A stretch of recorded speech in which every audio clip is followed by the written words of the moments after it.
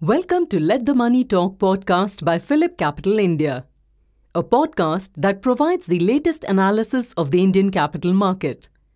In this episode, our research experts will provide the most insightful analysis in the market.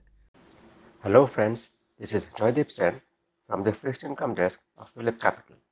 As you are aware, the RBI started the rate hike cycle formally on 4th of May 22. Why I said formally? Prior to this, they had given enough and more hints of the forthcoming rate hikes. Having said that, on 4th of May, it was an unscheduled meeting and it came as a bit of a surprise to the market. After that, they have hiked twice, 50 basis points each, so 40 plus 50 plus 50, total of 140 basis points from 4th of May till 5th of August. Now, in this phase, the various curves of the market has been adjusting. So, what are these various curves? There are 1-year T-bill, there are 5-year G-Sec, there are 10-year G-Sec, there are corporate bond yield curves like AAA, AA, single A, there are OIS curves, that is overnight index swap, and so many other things in the market. And all these things have been adjusted to the new regime, the new rate structure in the RBI rate hike cycle. To discuss a few of these, the 1-year OIS, that is 1-year overnight index swap, has moved up significantly from prior to 4th of May till today.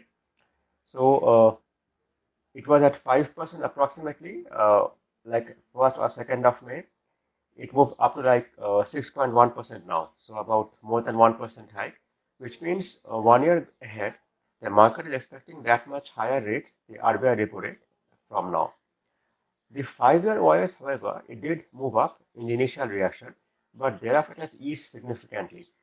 So currently at 6.24%, the 5-year OIS is lower than the pre-hike level of 6.6%, and this is significant.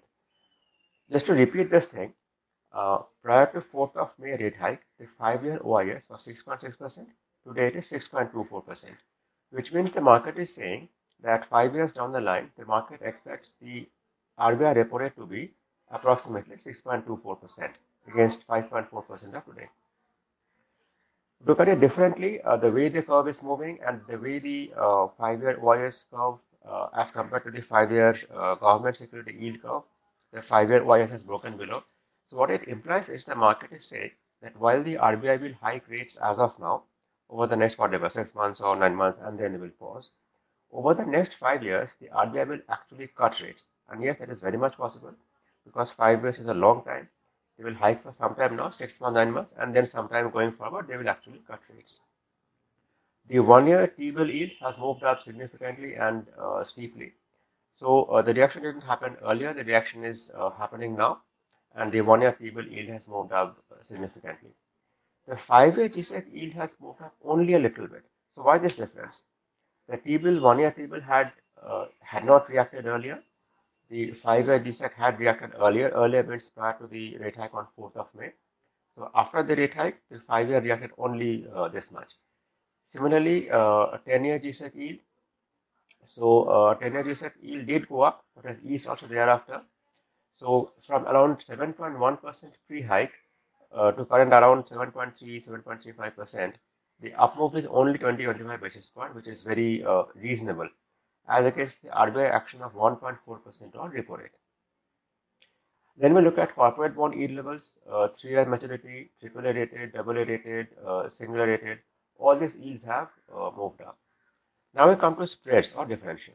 The spread between 10-year G-Sec and 5-year G-Sec has moved up, but only so much. It is not much of a movement. And the reason is both the curves have been muted in reaction.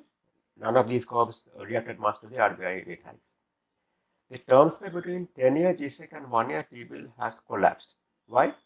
1-year T-bill yield has moved up considerably, significantly. So the differential has come down. So it was 2.55% pre-hike, now it is 1.07%, because 10-year moved up only so much, like 20 basis point, and 1-year T-bill yield went up significantly.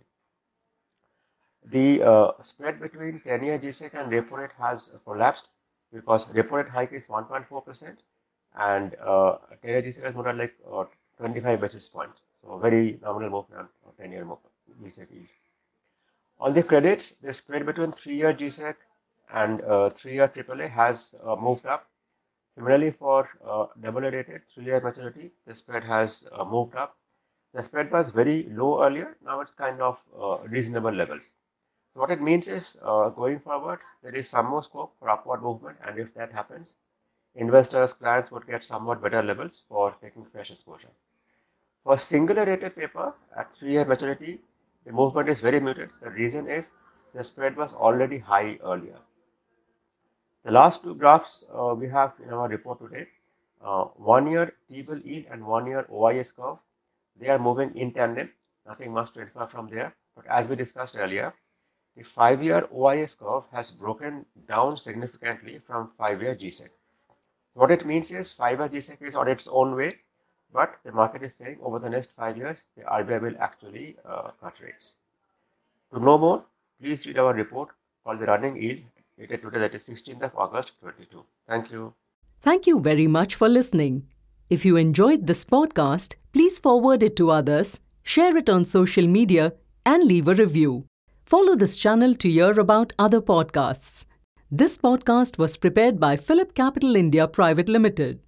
The information provided with this podcast is only for educational purposes and should not be considered as financial advice, and this does not take into account any specific investment objectives, financial situations, and neither do we warrant the correctness or accuracy of any information mentioned herein.